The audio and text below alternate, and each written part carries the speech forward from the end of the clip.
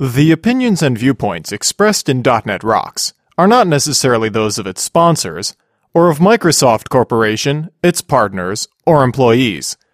.NET Rocks is a production of Franklin's Net, which is solely responsible for its content. Franklin's Net, training developers to work smarter.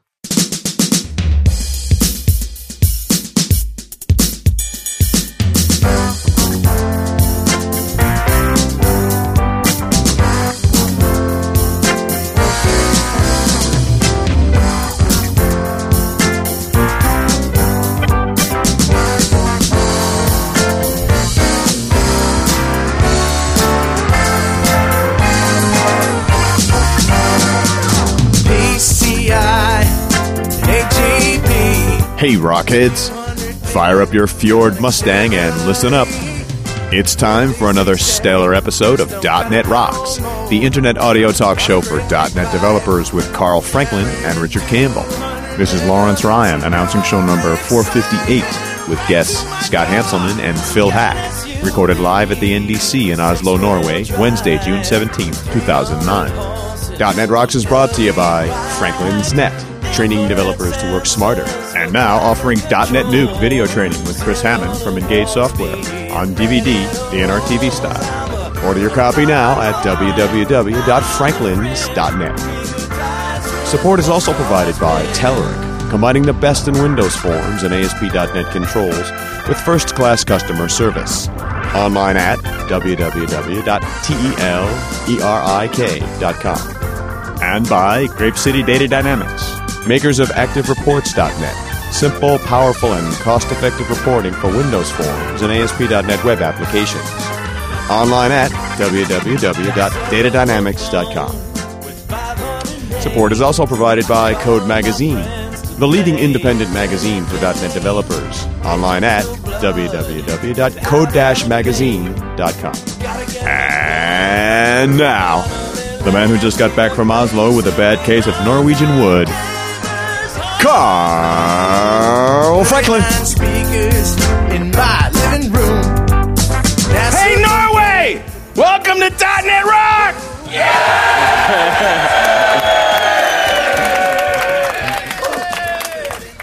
Wow, man. They're enthusiastic, but they run out of steam. Yeah, I know, it's true.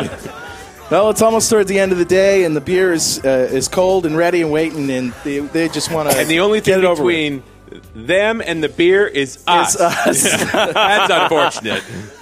So we are here at NDC, the Norwegian Developers Conference. Hey! Wow. It's a shorter cheer. Amazing. Yeah, they're good, though. Yeah, they are good. And Scott Hanselman and Phil Haack are on stage with us. Hi, guys. All right, they got a little bit of a hey. Hello. How's it going? I'm well. How are you? I'm in Norway, by the way. Yeah. You too, huh? It's happening to everybody. What a coincidence. I saw the tweet. Yeah. Saw the tweet. Yeah. Yeah. That's the fastest Twitter stream I've ever seen. Like, it's just constantly going by. People are twittering about this show. Oh, and there's good stuff on there. Yeah, it is. It's very intellectual. I love the Twitter. Yeah, no. No. I'm saying there's good stuff on there. You're on the Twitter? Oh, I'm a twit. You're a twit? I'm just saying. I like the Twitters. It's kind of like a bunch of pipes. Series of tubes. A series of tubes. All right. We're just talking about what's new and cool because you, Scott, you're like the uber geek who's always up. Scott Hanselman, by the way, has the list of tools and toys that, bar none, is the best I've ever seen If on the it's internet. been written, I've installed it. There you go. I've rebuilt my machine a lot. And Phil, of course, you guys did a talk together here. What was that all about? We did the Ha show. So what was it about? Basically, I would write an application, and Phil would hack into it, and then I would fix it, and then he would hack into it again. And we did this several times. We kind of iterated over it, and then to the point where the audience was afraid to start web development. Yeah. You've now terrified everybody. Phil, nicely done. Yeah, our goal was to empower people, but no, we just scared them away. That's good. What was the scariest thing? Give us a little juicy tidbit. The scary part was when I started HTML encoding everything, and he still was able to break in. because HTML coding is not AJAX encoding is not Well, what do you mean by break in? Did you have some authentication that he was breaking through? Well, so let me give you one example. We had a banking site, and I could transfer money from place to place, and then I thought it was secure, and I'd set the thing up fairly nicely, and then... Well, how did you set it up is what I'm saying. Okay, so I had a form, and I had to be logged in. I'd put authentication Forms on, authentication? Yeah, I mean, I had authorization. You needed to have the cookies, ASP.NET, authentication and authorization. All right. You couldn't do anything unless you were logged in. Yeah. And then I got this email from my good buddy Phil Haack that said, check out the picture, this video, rather, of a hamster on a piano. And who doesn't like seeing hamsters on pianos, right? I like hamsters and I like pianos, so I figured I always click those. I would be great. So I click on it, and it takes me to his website, which then generates a fake form post with JavaScript, and then because I was already logged into my banking site, he basically form posted over sideways to my site and started a transfer to take money away from me. So it's a cross-site request forgery attack, or what's known as CSRF. You're a jerk. Yeah. There was Don't no do hamster. that. It was bad. Then you never saw the hamster? I never saw the hamster. At least give them the hamster while you're stealing his money. That's a good point. Well, no, he Maybe had a little the hamster. inline video. That's true. So are you basically saying forms authentication is broken? No, it had nothing to do with that. No, The issue was that it was like TiVo. They don't have TiVo here in Norway. They have DVRs, right? Digital video recorders, right? So he DVR'd me, right? He basically played back what I was doing. So what you do, and this happens in web forms or in MVC, is you make some unique secret that is unique to that forum post that you can then authenticate on the server side. So the client and the server, you basically put a GUID or some cryptographically significant bit of information inside of a hidden form field, kind of like view state, such that I can validate it when it comes back. This sort of attack is a variant of a confused lensman attack. Lensman. I feel so much more educated now. For you Americans, it's a confused deputy. So the thing is, the lensman. If his browser will run JavaScript, you can't do a cross-site, request, right? But you can do a cross-domain form post, right? If you just have a form that posts to some URL and you do document.form.submit, it will post that form. I wasn't validating that the post, specifically user input, was really from me. Right. So, because as far as the website's concerned, a forum post happened. The authenticated cookie was just still active. Logged in. Right. Okay. Was sent. So everything's kosher. All right. Well, I'm still very afraid. Yeah. Yeah. The internet is not safe. The coolest thing I have seen across my mail server, listservs, and Twitter accounts has been Project Natal. Have you seen this? Project Natal? Make some noise if you have. Yay. All right, only a few of you. So, Project Natal, tell us, first of all, it's basically an Xbox add-on that's coming soon where there's no controller. You just move around, and it figures out what you're doing. When did video games become forms of exercise? This is not right. It's the Wii Fit, I think. This is about me sitting down and doing nothing, just twitching my thumbs. I like people who get up and spend hours trashing the house looking for the remote. So I don't want to go to the TV. So I got a Wii Fit, right? I'm like, all right, I'm tell the wife, all right, we're going to get a Wii Fit. Now we'll be incentivized to exercise, right? There you go. And I didn't realize that it was the stupidest thing I'd ever done until I found myself in my living room going like this, and I'm looking at a picture of me running. Look, it's just like we're running. And then I'm like, why am I not running right now? I could actually go outside and run. You'll actually see and something. It wouldn't have cost me fresh anything, air. which is the kind of thing about Natal, right? It's like, look, it's like we're bowling. Right, yeah. Of course, we could just go bowling, too. Yeah. So, what have you heard about Project Natal? So, so to be clear, I work for Microsoft, but they don't talk to me. Right. Yeah. So, yeah. And they're smart not to talk to you, They're smart not to talk to you because they know you talk to everyone that else. I'll come to Norway and tell everyone about That's it. right. So what I know is this. I know that there's this guy named Johnny Chung Lee, who is a researcher at Microsoft, and years ago, he's on the web. You can search for this guy. He did this cool thing with the Wii remote, where he'd take a Wii remote, which is actually a sensor, not an emitter. It's not a remote control as it is a receiver. He took this thing that you usually point at the TV, and he put it up on the television set pointing at him. And then he had this donut-shaped LED kind of giant flashlight that pointed at himself, and he put shiny stickers on his fingers so he could move the reference point. So those became the lights that the little bar emits. So Johnny is a guy who's big on revolutionizing human-computer interaction. And this guy, I mean, if you're a real true geek, you've seen these videos on YouTube, and you know this guy's a god, right? So imagine 150 people just like him. Yeah. PhDs and stuff, all hidden somewhere at Microsoft in an undisclosed location, maybe in some kind of a bunker. Bunker somewhere, yeah. Right, maybe a bunker of some kind. Some kind of a bunker, maybe. Maybe a bunker. Possibly a bunker. And I'm thinking maybe a bunker. It's true. Hopefully that's not a dirty word in Norwegian. We find out. Yeah, and then we bunker. That's why they're laughing. Yeah. Bing! So then... We'll get to Bing. Right, we'll get to Bing later. So Johnny is brilliant, and he was doing this stuff like by himself in his garage, and it was amazing. So then he joins Microsoft, and no one tells me what this guy's working on. He's just one. He just disappeared, too, for a while. And I'm not saying Johnny like invented Natal. I'm saying that there are like this amazing, awesome guy. Like, get it in your mind how big this guy is. Right. And then imagine 150 other dudes like that with like extra degrees. Just, hey, look, I'm a PhD again. Oh, it's in my pocket. Lots of them. And they're coming up with this thing, and it's basically multiple cameras, I guess, that sits on your in front of your TV there. And it's not just a camera that sees you. There's a bunch of them. It's a bunch of them. Like, IR camera, see how hot you are, and see how far away you are. There's a depth. And it can recognize between you and your aunt and your sister and everything. There's facial recognition. So size. if your mother walks through, it will recognize her as someone not you and not take its tracking off of you. Right. And and the thing I think is significant is that there's skeletal recognition. So it's like putting there's like putting, you could put dots on yourself, right, and do motion capture, right? So I think the idea is that they know that you're probably human shaped. Right, there's a some of us are, some of us aren't. So but there's a very high probability. Some of us more resemble a pear or a piece of fruit. Of some kind. The assumption is, though, that you are largely shaped like a human. So you go up and you assert your humanness. And you go, hey, it's me, I'm a human. Are you sure? Yes, I'm sure. And then they can start tracking you. So they figure, I think you go like this, and you like calibrate or something. I don't know, maybe. I'm making this up.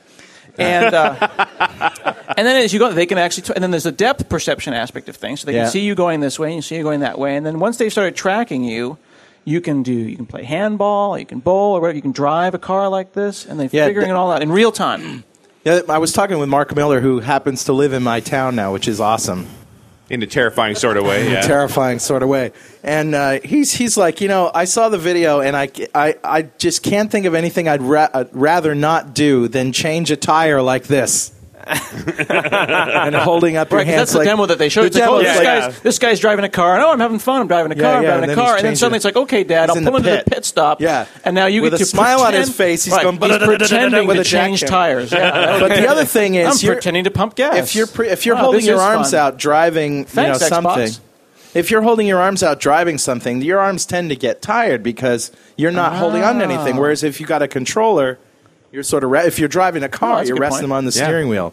So this thing is more of an assault on the Wii Fit than we might think. I think it's going to be cool. I don't know what they're going to do with it, but at the same time, as much as I like the idea of the Wii, it has ultimately become a $250 tennis simulator. Right. Yeah. Tell me, tennis does anyone here play anything other than tennis on the Wii? The only thing that's fun about the Wii is showing it to people who haven't seen the Wii. Right. It just sits at my house so I can show it to relatives when they come over for the first time, and then watch their faces, and then it's over. Some of the games are pretty horrible. I love the fact that when you get really good with tennis, you figure out how little movement you actually need to make. Oh yeah, at this point it's just like you sit on the couch and go. How are you doing that? It really knows what you're doing, right? You make sure you give it a good backhand. Yeah, it knows, that's right. No, it doesn't. No, it doesn't. Yeah, it doesn't. The boxing game, you can just go and tire the yourself controller. out or just shake it, right? Yeah, just shake it. Yeah, we're boxing. I play tennis with my 7-year-old. My tiny fists. My 7-year-old. And in tennis how you get a certain spin on it or something, and it goes really fast. It goes pew! Like you can see like the jet speed coming out, jet stream coming up behind it. So I'm just going like this, and it's doing it. And she's like, Dad, don't do that. That's not fair. I'm like, I'm trying not to. I'm going really slow, and it's going pew, pew, pew, pew. I'm trying to let her win. The Wii has got the Wii Motion Plus now, which is an extra gyroscope that's supposed to make it really care what you're doing. All right, so I want to get back to Natal, because the first time we heard about this, the RD alias, which is a mailing list that we belong to, was buzzing with people who were having ideas of business applications. that you could use this for. Well, what business could you possibly do? But it immediately goes to the Minority Report interface, if you right? could predict crime ahead of time, then you could potentially... You could go find the crime. Maybe just a thought, just an idea. There's always that most early adopter of all technology, right? Yeah. The porn industry? Is that where you're going? Yeah. This is what you decide to chime porn, in with. right? This is where you... That's probably where... Carl. that goes beyond porn, as a matter of fact. Yeah. Bunker. So I also saw that Hitachi has a TV remote that's a gesture-based remote, and we were watching a video of this. It's sort of like using the iPod, where you have the circular controllers, and sort of like the carousel that you have in WPF to select channels, where you see videos, a video of what's on the channel, and you just wave your hand to the left and to the right, and then you pick one by going forward. That's just like a simple little interface. But I mean, so if you apply those kind of gestures to business applications, I'm sure. Well, I've got 4 monitors. I would love to be able to, in all seriousness. Is anyone taking me seriously here? No one's taking me seriously. I'd love to be able to go and... What do you guys think? Business applications for this? Name one. Name one. I I'm can't. saying the only That's the business problem. application I can think of is moving my window from there to there. Yeah. I would love to do that. Type, mouse. I think you guys are lacking in imagination, just like me at the moment. Yeah. How about, carriage return, line feed. The typewriter. 2011. We can replicate the typewriter. Look at this. All this technology. You gotta get the power of the Pentium processor. Bong, bong, bong, bong. And it goes bing when you do that. And line feed. Yep. And just, a line just the feed. thought, I got one of those HP Touch Smarts and put it in the kitchen. Right. And the family uses it constantly. Really? Really do use it. Now tell us how you really feel about the HP Touch Smart. Well, the software has issues. There's no two ways about it, right? Near as I can tell, the only thing wrong with the Touch Smart is it was made by Hewlett Packard.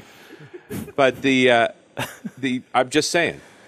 But I watched the kids actually Not putting Packard notes Bell, on it, though. and taking pictures, and they use the machine. It's a steadily used machine. What do It's they in use the it for? kitchen. Recipes? They use it to make notes about what they want in the fridge that's not there already. Really? Oh, absolutely. The girls are keeping their where they're babysitting schedule and so forth. They actually Wouldn't you use rather it. have it built into the fridge itself? No, I don't think it's that actually connected with the fridge. It's really right can't- beside the fridge. you can't really sit down in front of the fridge and go to work. It's like, I don't know. although I've tried. I've had days like that. I had a year like that once. Kind of think of it. But no, that I built this arcade machine. I'm ready to build a big ass table. So Yeah. you want to move your hands in front of your monitor like this. I'm going to build the surface. Let I'm me tell building you a something. surface from scratch.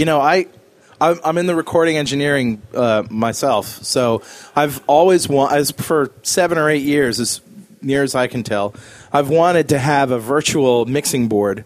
And then when they came out with a Surface, I was like, oh yeah, That's the so one. That's what So But now with get a little- Intelli, So you for can just do it in the air. $15,000, you can have a virtual mixing board, or get some Velcro and a real mixing board. That's nice, actually. Just put that on your table Yeah. right there. Yeah, Okay, yeah, the real mixing board being about $1,000.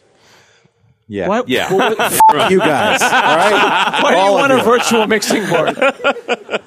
No, I don't know anything about mixing boards. No, I'm I know honestly you don't, interested. and that's why I'm not going to go into it. So, Do you want to? You want to change So them afterwards? first of all, digital has revolutionized the recording industry, and all of the really good stuff that is being used right now is being used on computers. I don't have mixing boards anymore. Everything comes into my studio through a preamp and then goes right in, and I use software to control everything. But there are software programs that give you the mixing board interface, That's right. but it's I on a see. screen and you're mousing Actually, with it. there are hardware interfaces that control the software. like fake But mixing if you boards. had tactile, Yeah. No, they're not fake mixing boards. They're mixing boards that are controlling the Right, software. right. Well, they're fake in the sense that they're like a joystick that looks like a mixing board. Yeah, all the physical Yeah, and there's controllers even are like there. Final It's Scratch like- where it's you like have to the control the software. It's like that Xbox controller. Did you get that one? It was like a $200 Xbox controller that was only for one game that played a mech.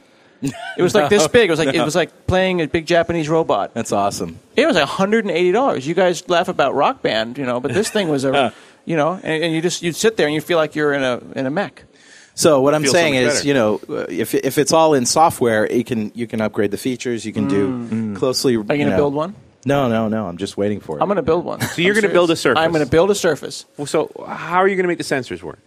How am I going to make it? Well, Yeah. let me just tell you. I'm just going after Are you really order. Glad you asked me. He's going to order the heat kit is Carl going to version cut me off? of No. the Surface. I know how difficult the sensor system Nonsense. is in the Surface. Nonsense. Child's play. Okay. All right. Step one, get a table. Nice. All right. That's a hell of a start there. You like that? You're rolling, Yeah, man. oh, yeah. Keep going. Here I go. No, And the left is left for the reader. Yeah. And the rest of it's an exercise for the. Then a miracle Right. happens. Yeah. So then a miracle happens, and then you just put your hands on it, and stuff happens. Exactly. No. So you get a big piece of like Lexan or and there's a website called I think it's called NUI Group, NUI Group, Natural User Interface Group, and they've Right. got a PDF you can download to tell you step by step how to do this. Wow. You get a big piece of Lexan, and you get some IR emitting LEDs. Right. And you build a frame around your big giant piece of plexiglass, and you have to make sure that you use a laser or a really, really, really fine sandpaper to make sure that the edges are completely smooth. You build a frame around that with about every couple of inches the LED pointed inside to flood the piece of plexiglass with light. IR light. IR light, okay? And then you take a piece of like a butcher paper or like literally butcher paper, like the kind of you would kill a cow and then you get the paper. I don't know where the paper comes from. Maybe it's in the cow somewhere. Comes from the couch. You get some butcher paper or some kind of wax paper, right? And you put it over this thing, and when you put your hands on it, it breaks the light. Distorts it So that then a camera underneath can see it.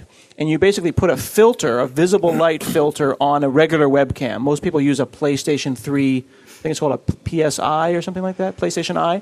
You pop it open, replace it with a visible light filter so it can only see the IR. And then when you break that light with your fingertips, you just need a little bit to do it, then you can see that. And then there's software that you can get, open source software that will spot your fingers. But how do you see what the computer is showing you through the butcher paper? So there's a camera in the. No, a camera sees fine, but how do you see the screen? Okay. So then you get a projector. You either get a short throw projector or you get a medium throw one, and you mount it kind of up towards the top, and you get a mirror, and you bounce it down and then back up again. And All right, but there's butcher paper there, though. The butcher paper is what's transparent butcher paper. Well, it's transparent-ish. Oh, okay. And then you're projecting against that paper. Like you're projecting against something like this, and then you see that through the thing. What's the total cost of the setup? A couple $100. Depends on whether or not you can steal a projector. So, that's like someone asked me how much it cost to build my arcade machine. It's about $400. But I had a bunch of stuff. I had the monitor and I had the computer. And the Microsoft Surface is about $10,000. 15. So aren't they pissed at you right now? Well, not unless they hear this. It's still, but the thing that I'm going to build it. You watch. The thing that the Surface has that doesn't have is this image recognition. Like when you see the Surface in its default mode, where it's actually showing what you can see, it can identify faces and dollar bills and who's putting their face on a big ass table? Well, it really mine will recognize your butt. It really identifies tags. But and it also can I'm not tags. saying that I can make the Surface for $150 in my house, but I am saying I can make a giant remote control that looks like a table. Which is basically really the what same you're after. thing. Yeah. And then next thing you do is I'll make a virtual mixing board and I'll sell it to Carl. Absolutely. That's awesome. I do think that the combination of a Surface-like object, a table that has a screen on it and is able to be sensitive, and a screen up on the wall working together has interesting possibilities. Combined with Project Natal. I'm just saying, you could make a whole Dance Dance Revolution thing. tap, tap, tap. No? Okay. If Natal comes along and then works the way it's supposed to, what do we need the Surface for? Tactile. It just feels better to caress your table instead of the air. But why do I actually need I don't need the sensors or anything. I'll just get a piece of plexiglass and let the some butcher paper up there. Because I want to see. When you're at a bar, right, that has a surface, right, you need something to put your drink on, right? Yeah. And wouldn't you like you got your imaginary drink, you put it down. Wouldn't you like a $15,000 table to put that drink on, sir? Phil, so far you've offered us porn and drinks. What is it you're thinking about? Only on .NET Rocks. Hello. Speaking to the audience. You're giving them what they want here in Norway. That's nice. Yeah. Well, no, that's invited what I was back. warned. If you want to, you don't want to stand out, so you better be drinking beer the whole time, and you'll be okay. So there's a lot of people that say, well, Project Natal, those videos were faked and all that stuff, but they actually showed this live on Jimmy Fallon or If you something, watch right? Jimmy Fallon, I don't know who your guys is. You guys know who Jimmy Fallon is? No? No idea. Jimmy Fallon, like you know who Johnny Carson was? anyone here old enough? This one old guy here knows Johnny Carson. Jimmy Fallon's one of our late night talk show hosts. He's like Conan O'Brien or Jay Leno or a bunch of other people you never heard of. It's like the one Irish guy. It's like, Conan O'Brien. I remember him. Oh, yes. He's just a wee lad, and he can get us out of a bottle. Yeah. So he's ours. You claim him. We claim him as our own. Jimmy Fallon had them on. He's a huge geek, and Jimmy Fallon is actually on Twitter. It's hilarious to listen to this guy because he's very real, and he's a complete geek. So he had the Project Natal guys come on with a couple of different famous actors and stuff, and the problem was they wore red jumpsuits.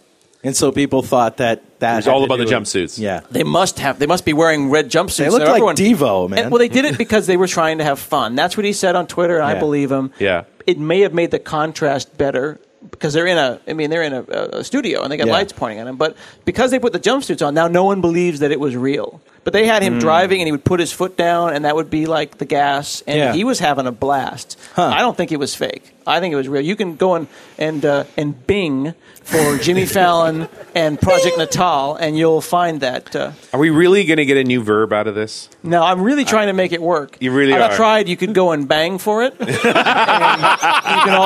you can bong for it, and you can bung, but none of it's working. So I'm going with bang. Oh, there's so many ways that you could mistake that URL. So yeah. Well, it's better to go. It's better than the previous search engine where we go and live for it. You say, "Mom, go to Bing." Bong? No, Bing. Bang? No, Bing. Bong? This guy on an internal alias at Microsoft, this guy said that a friend of his comes up, female friend, and says, I want to discuss Bing with you. And and he was like, I see us more as friends.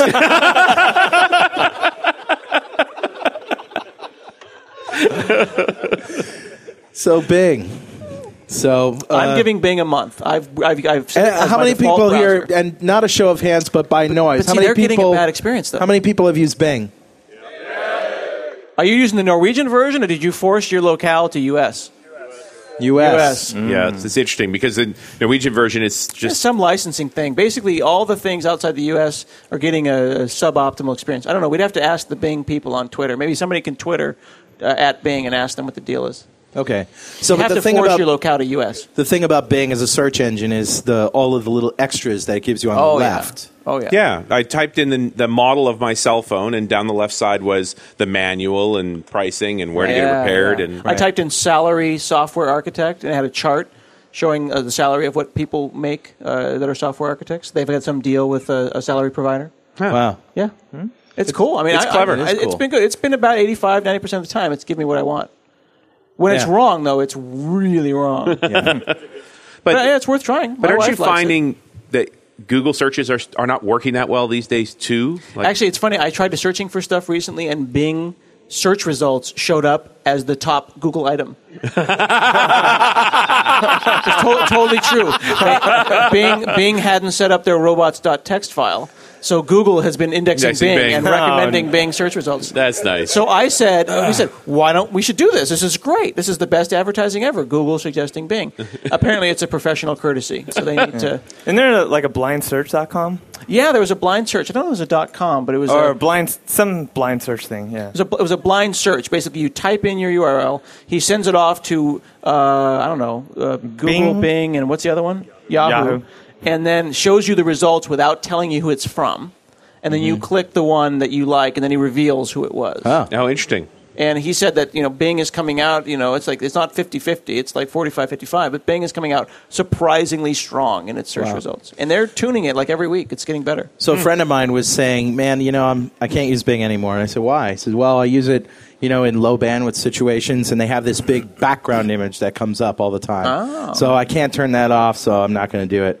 So then I see him about a half an hour later. I said, sent him an email. I said, hey, here's an email to an article showing you how to disable the background. He goes, cool. How'd you find that? I said, I Googled it.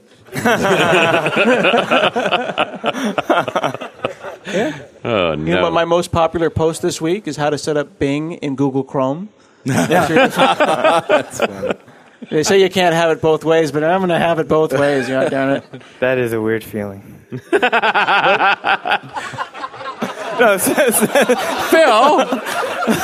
What? Phil, you're out of have control. to ask you to leave. That's what she said. Bang. Bang! You're going to have to go. Yeah. Anyway, there's no explanation. I was kind of referring to setting up Bing and Google Chrome, but yeah. I'll just shut up now. You can Keep going. This portion of .NET Rocks is brought to you by our good friends at Telerik, without whose support this show would not be possible. If you're a Silverlight or WPF developer, you've heard that having a single code base for your web and Windows user interface is becoming a hot topic. How about building a Silverlight application and then reusing the XAML and the code behind for a WPF application? Your customers will enjoy the identical user experience, and you will enjoy some free time, as you have to write the code for both applications only once. This is not a scenario from the future. The guys from Telerik have developed a line of business demo application that shows you how to do it all. The application uses Telerik's Silverlight and WPF suites, which represent two almost identical tool sets for building rich web and desktop applications. Both are derived from the same code base and share a common API, allowing nearly complete code reuse between WPF and Silverlight development. You got to check it out. Telerik.com/sales dashboard. Hey, and don't forget to thank them for supporting .NET Rocks. So, Scott, besides Bing, besides Natal, and besides all these kinds of things, what is the coolest other thing that you have seen lately that you want to... That I have seen? Yeah, that I have done. I'm living life, man. I'm going out and I'm grabbing life by... All right, what are you doing? I built an arcade machine. And I am the Hanselcade. I'm going to keep telling people about this until they stop caring. So did you? I have lost more followers on Twitter in the last week talking about this thing. So did you use MAME? I used MAME. Yeah, MAME is the multi-arcade machine emulator. But apparently, anyone here speaks Spanish? Apparently, mame is a bad word. It means to suck. Nice. So I go and I put this thing on Twitter and it says mame. You suck or something. I don't know. But MAME is the standard. It's an arcade machine emulator. So basically, there's these old machines out there. They've sucked the ROM. Maybe that's what it is, because they suck the ROMs out. They have ROM. They're old computers, because that's what these old arcade machines are. And there's some very questionable legality about it, because technically you're only supposed to play the games for which you own the ROMs, right? So like I have an old Donkey Kong game that I got the board for. So I suppose I'm not in a legal gray area to say that I can play Donkey Kong. But you know, the fact is, are they really going to sell these arcade machines again? I mean, collecting arcade machines is a crazy business. It is. They are copyrighted things that they're only 10 or 15 years old, right? If you're going to play Street Fighter and a non-licensed ROM that you downloaded off of Pirates, whatever, then they could bust down your door. All right, so you basically put a machine in a box. So I did it a little differently. So there's the traditionalists that'll go and they'll get the fancy CRT, the 27-inch perfect, and they'll play this because they want the original experience. But I just put a computer in a box, and I got an LCD because I want to play Doom on the thing too. But what I did was... basically, there's kind of a continuum, and on the far side, there's like the rich people. So, like Snoop Dogg would go and buy one of these for like $4,000 that someone would build from scratch. Right. Then on the other side, there's building it out of plywood and assembling it. And I was kind of in the middle where I wanted to build some stuff and buy some stuff. So I found an old 1983 video trivia game, and I ripped out the guts. It was pre-built, and it was ugly, and it was yellowed and moldy, and there were animals living inside it. I pulled all the guts out. I mounted a LCD screen inside. I painted the whole thing black. I put my computer inside. I took an X arcade controller. It's called a tank stick that you can buy for about $150. Disassembled it. Took the original steel front of the control panel, and then using frickin' lasers. Is that a brand name? Turns out that I'm not good at drilling things. So I bought this like $9. It's called a hole saw, which is a fancy word for a big ass drill. And I figured that steel against steel, I think it's like a rock paper scissors thing, like steel against steel. basically I burned it. I burst into flames because the steel of the control panel was much, much stronger than the steel. Burst into flames. Yeah, it's crazy. That's crazy. So I burned this thing up, and then I said, all right, fine, I'll just pay a guy $100. I gave him a Corel Draw file, and then a miracle happened, and then the control panel came back with all the holes cut in it. Okay. I took all the buttons from the X-Arcade machine, I transferred them over into the steel control panel, remounted it, and the control panel is cool because it's just a keyboard. Right. You plug it into PS2 in your machine, and you move the joysticks, and you push the buttons, and it presses keys. Right. So the joysticks, so it's sitting on top of a keyboard that's pressing buttons. No. They've actually built a PCB, right, of their own. They've got a thing, and you can do mapping. And it's really cool because you plug it in line. So you plug the control panel into your computer. You plug your keyboard into the control panel. So they're kind of like this, right? Like a loop. Like in series, actually, is what they call that. Not like a loop at all, actually.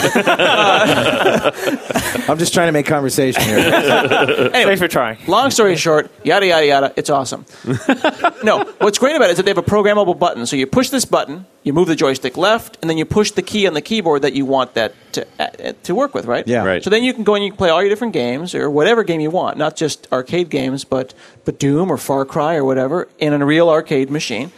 And I've got flippers on the side, so I can play pinball. And then my next step is going to be making it so when you put a coin in the coin slot, it pushes a key on the keyboard, rather, and then that'll be giving me money, right? So this could be a profit thing where my 3-year-old will put money in the thing, and I'll be able to recoup some of my investment.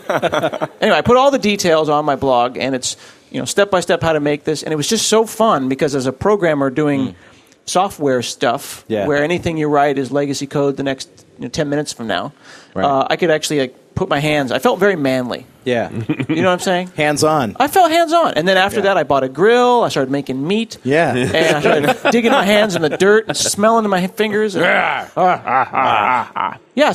feeling very manly. That's really cool. the net of the story. And the burning the steel didn't hurt. Drills and me are a bad idea. Actually breaking tools, Bursting into flames. So what's your favorite MAME game? I can't legally tell you. It's the Donkey Kong game that I own. There you go. If you were going to buy an authentic arcade machine. If I were going to buy an authentic arcade machine with a licensed on the copy, legal market, on the white market. On the white market. Which one would it be? Probably Strider. Strider? Yeah. Nobody remembers Strider. No, I don't remember Strider. Right. I'm trying to think, what was the game? It was this little dude that would run, and when he flipped, he did this kind of cool, kind of like flippy thing. I can't really show you on the radio here. It's just a game, Just a side-scrolling fighting game. Art type was good. Yeah, I like Missile Command myself. I like the 1940 whatever series, like anything that involves repetitive stress injuries. Yeah, was really. Do you have great. a rollerball in your controller too? See, I always got to go right to the pain part. I couldn't fit the rollerball in. I had to send it back. I wanted to do that so I could play Missile Command or that golf game. You can still get a rollerball. A USB. Yeah, but to go and build a glorious, beautiful stock thing, right? This is like the difference between making a kit car versus getting an original stock and So it's a design problem, basically. No. It's just like you said. I could always get a rollerball and what? Yeah. Velcro it to the side. Yeah, absolutely. Right? That's just like when someone. I used to have a 19. You might have to drill it. Let me actually. That would be a problem. I had a '63 blue Ford Falcon Futura with stock seats. It was stock, original. And you're asking me to put an MP3 player in the front with a piece of Velcro and some tape. That's what I would do. Some tape. No, I'm not going to get a rollerball. It won't fit, and I'm not going to do it. Okay. Simple things. Well, that brought a conversation to a screeching halt, didn't it? So I reject your rollerball idea.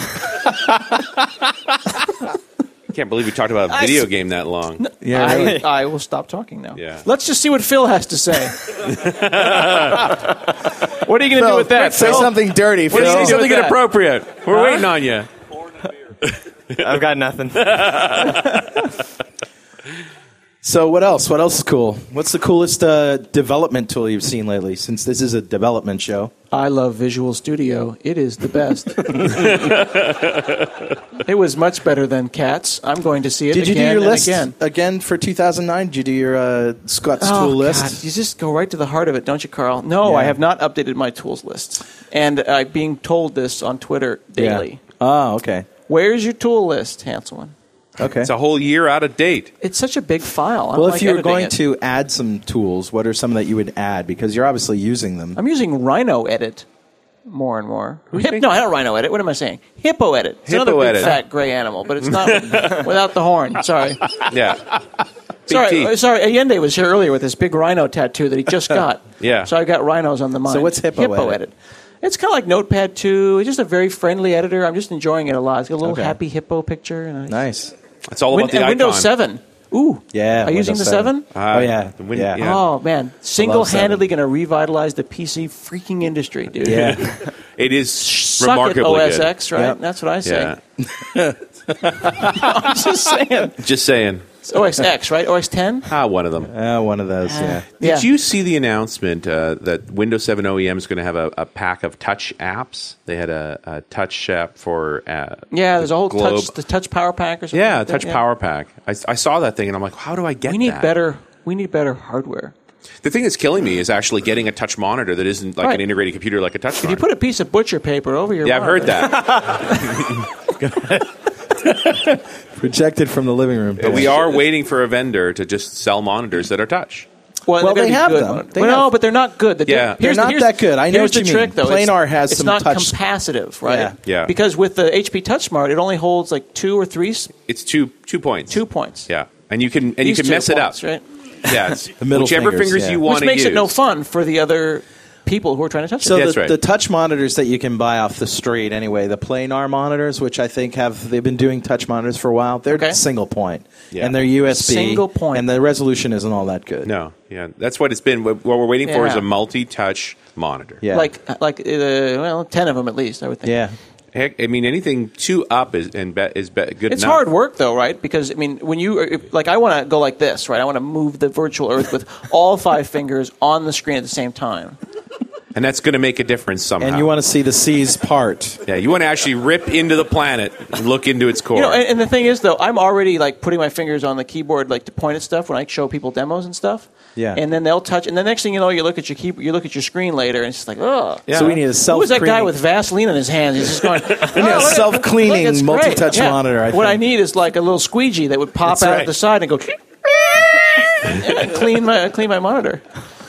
Because seriously, you pick up. Let me pull my iPhone out of my butt. Here, where is it? Pick my iPhone up, and what's the first thing you do is you just go. Yeah, big wipe off. Clean the thing off in your shirt, right? That's right. Thing's disgusting. It's true, though. Yeah, but it's less smudges from your fingers, more smudges from your face, isn't it? Some industrious person is going to come out with an iPhone squeegee now. The iPhone's tiny squeegee. Little squeegees. Nice. I think the guy at the gas station should do that. He fills up the pit. Can I clean your iPhone for you? Squeeze. Yeah, that would be cool. Wouldn't it? Yeah. There's an industry there. If you could find a full-service gas station. Well, we're not allowed to pump our own gas in Oregon. You know that.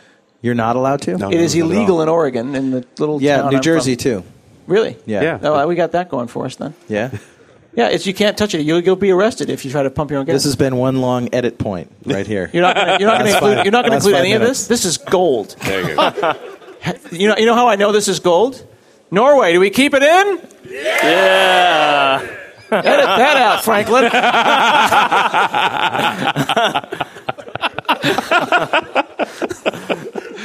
Are you kidding me? I'm going to make a WAV file out of that, and every time I get a new tweet at home, that's going to go, yeah! That's my ringtone. Yeah, my ringtone. Suck it, Franklin.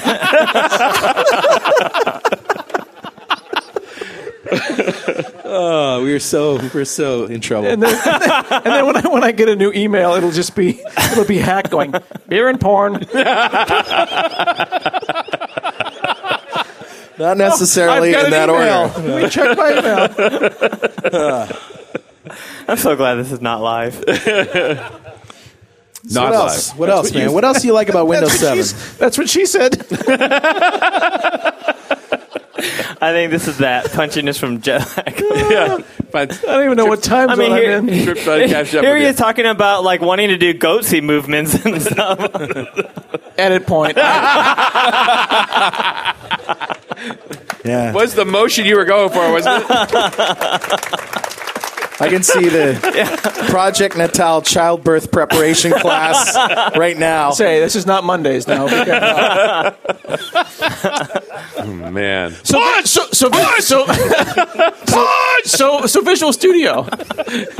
You like the C Sharp? I like the C Sharp. The C Sharp's pretty good. Yeah, The C Sharp's nice. Windows 7. Boot That's what we're talking to VHD, my friend. Yes. Holy crap! So now you can take your VHD hard disk and boot them right up. Right. So what are you using it for that makes you so excited? Okay, so the deal is that there's always some friend who's your dual boot friend. Everyone has this guy, right? Who's like, dude, I'm triple booting today. Oh, I've got a Hackintosh, and I've got Linux, I got Windows, Windows XP, Windows for Workgroups 3.11.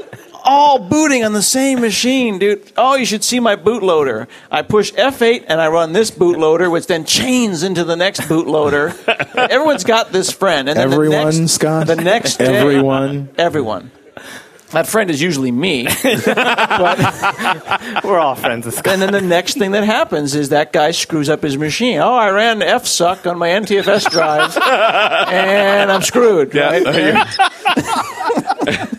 So what? The MBR shredded. Yeah, exactly. So I don't dual boot. Shareware tool. So I don't dual. Yeah, so I don't dual boot anymore. I don't roll like that. And what boot to VHD means is that you got your regular C drive, and you want to have some other thing. Like I wanted to install Dev 10 Beta 1, but I don't want to screw up my main machine installing beta software. Right. Yeah. So I get this, 10 gig or 15 gig or whatever size I want, VHD. I run BCD Edit, which is a command line tool to set up the little F8 menu that you get in Windows. Yep. And you tell it, I don't want you to boot off the C drive. I want you to boot off that file. It's a hard drive in a file. It's not virtual. It's not VPC. You're not booting off a virtual anything. You're simply virtualizing the file system. So in my system, I've got, Windows 7 release candidate, 7100, the one everybody's got. Right. I hit F8 when I boot up, and then I boot into my VHD, which is some daily build that we got, 71 something. And that, inside of that, totally fresh, totally safe, sandboxed file system, I installed Dev 10. And I did my demos, and I did my talk here in Norway, and nobody knows that it's virtual because it's less virtual and more machine. Now, it's just the file system. Are you running the drivers for your hardware in that? Yes.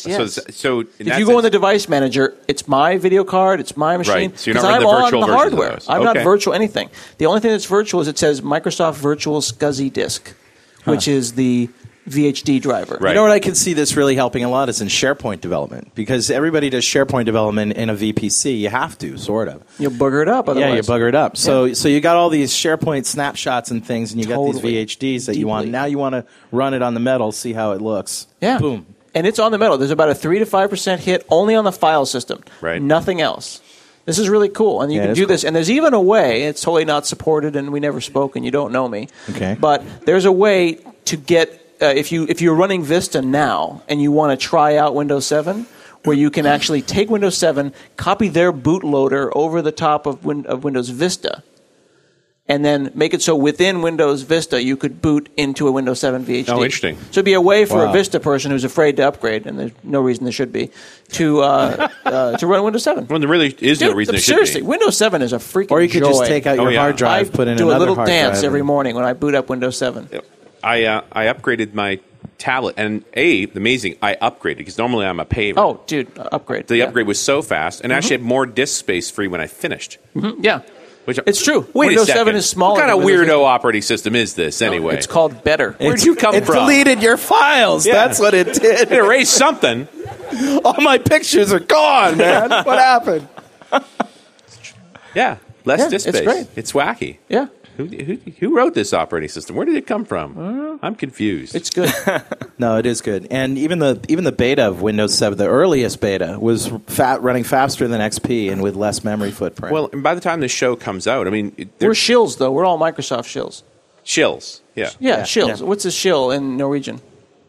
Like a shill is like a guy you can't trust because he's telling you his product's good, but you know he really is going to get money. Like the ShamWow guy. Yeah. You guys don't have ShamWow here. I don't. No, they don't have ShamWow. What's it called in Norwegian if you have if you can't be trusted to sell something because you know you're going to get money for it? A scapegoat? Can you say that with an accent? I guess there's no word for that. It's called a shill, and that's what we are. So the point I'm making, car salesman. Yeah, like a car salesman. Yeah. I'm saying that people can't trust us though. Well, they can trust Richard and I. They just can't trust you. That's true. They can't trust me. Yeah. Yes, I love Windows 7. Yeah. Buy Microsoft stock. Yeah. I've had a great experience with it. Yeah, it's awesome. Boot to VHD is totally changed the way I'm doing dev right now. It's awesome. And it works in Windows Server 2008 R2 also.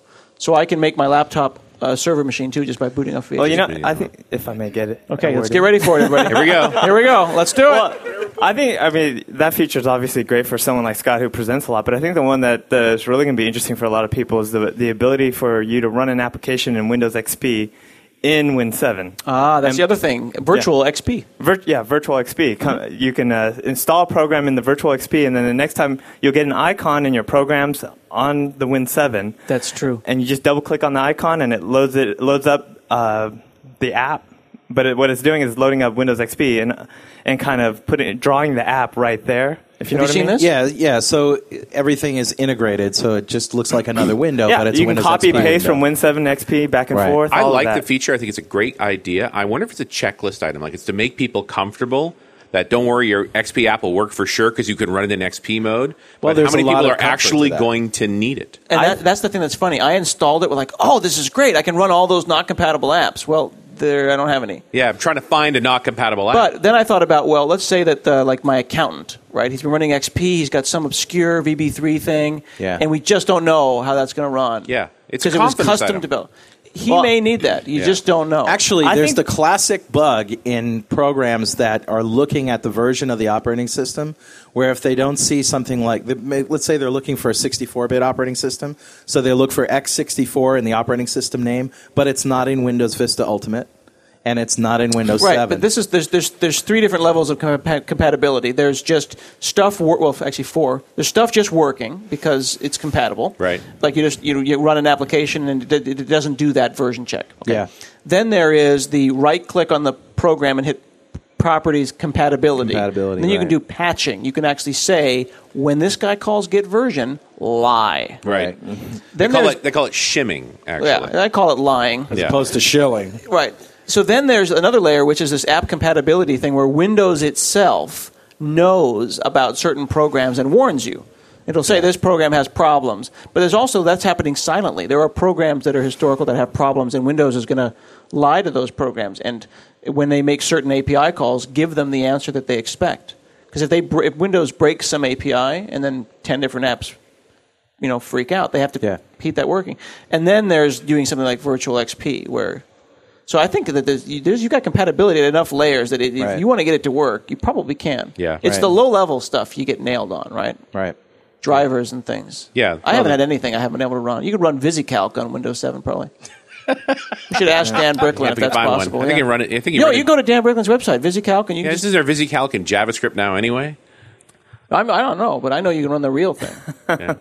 Well, what I wonder is if this is going to be, because obviously we don't have any insight into it, but if this is going to be the strategy to allow Windows to evolve in a way that is breaking from the past. Because we go to great lengths. If you ever read Raymond Chen's blog, you'll know incredible lengths to keep it backwards compat all the way back to VisiCalc. Yeah. But at some point, you wonder if that can continue to scale if you're trying to innovate. But if you've got all the disk space in the world and all the memory in the world. Right, and processor power out the wazoo as well. Which we effectively do. Yeah. I think it's great. Emulation and it's about time. And we virtualization. We should be able to build an operating system that's and maybe this is really what Win 7 is, a really clean operating system that doesn't have any compatibility features really, but it runs these emulators and virtualizers to be able to go back to the old apps if you need to. It's true. If people who really got the virtualization religion, they know that this is the way to go. Jeff Atwood had this post. Jeff Atwood, who runs codinghorror.com, has been running his web server inside a VM, and when he switched ISPs, he just took the VM and he copied it to the other ISP, booted it up, set his IP address, he's boom. Well, .NET Rocks, DNR TV, Hanselman, Run As Radio are all running inside virtual machines. Dun, dun, dun. Dun, dun, dun. Wow. Really? For that I'm running inside reason. a VM right you're now? virtual, man. Right now, and you didn't even know it. That's right. Wow. Well played, We are Franklin. not here. Well played. We are not here. So you've got the religion. Yeah, absolutely. Because for the same reason, that machine goes down, I have one file I got to move. All right, two Are you files, carrying me but around seriously. in your pocket right now? I have you on my zip drive, man. Wow. And that's not a euphemism. I feel so close to you right now. That's cool.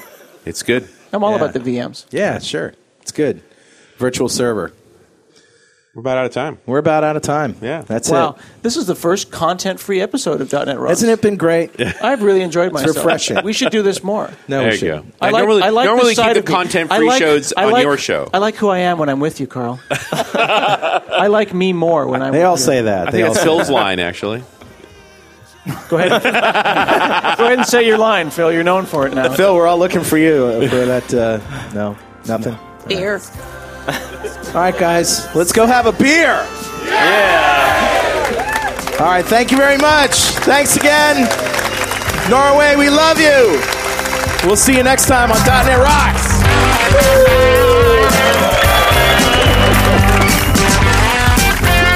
Thanks. .NET Rocks is recorded and produced by PWOP Productions, providing professional audio, audio mastering, video, post-production, and podcasting services. Online at www.pwop.com. .NET Rocks is a production of Franklin's Net, training developers to work smarter and offering custom on-site classes in Microsoft development technology with expert developers. Online at www.franklins.net. For more .NET Rocks episodes and to subscribe to the podcast feeds, go to our website at www.dotnetrocks.com. Got a transmitter banned by the FCC.